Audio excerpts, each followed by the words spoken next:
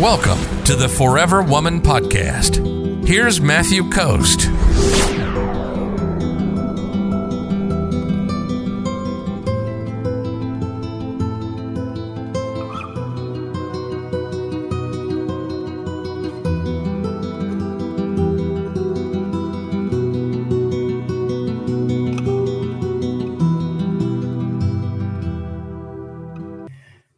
Rolene says, is it advisable to tell a man that you are dating others or just to do it if you are not exclusive? Just do it. Why would you tell him about it?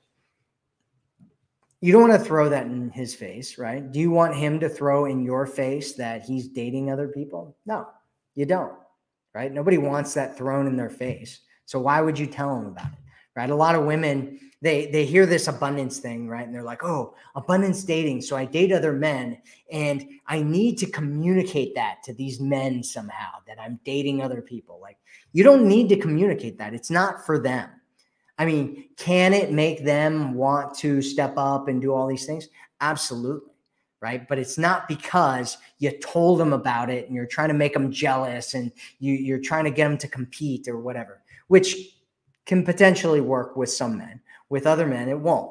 And so my suggestion is that you don't do it, and you don't need to do it, and there's no reason to do it. And if a guy starts asking you about it, just turn it around on him and be like, you know, why are you asking? Are you saying this because you want me all to yourself, right?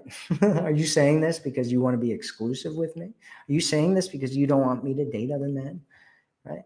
You'd be like, oh, you know, and just find out what's going on. And if you're ready to be exclusive with him, then you can have an exclusivity conversation then. And if you're not, then you don't. That's what you want to do there, Rolene. You definitely don't want to throw it in their face. Do not throw it in their face.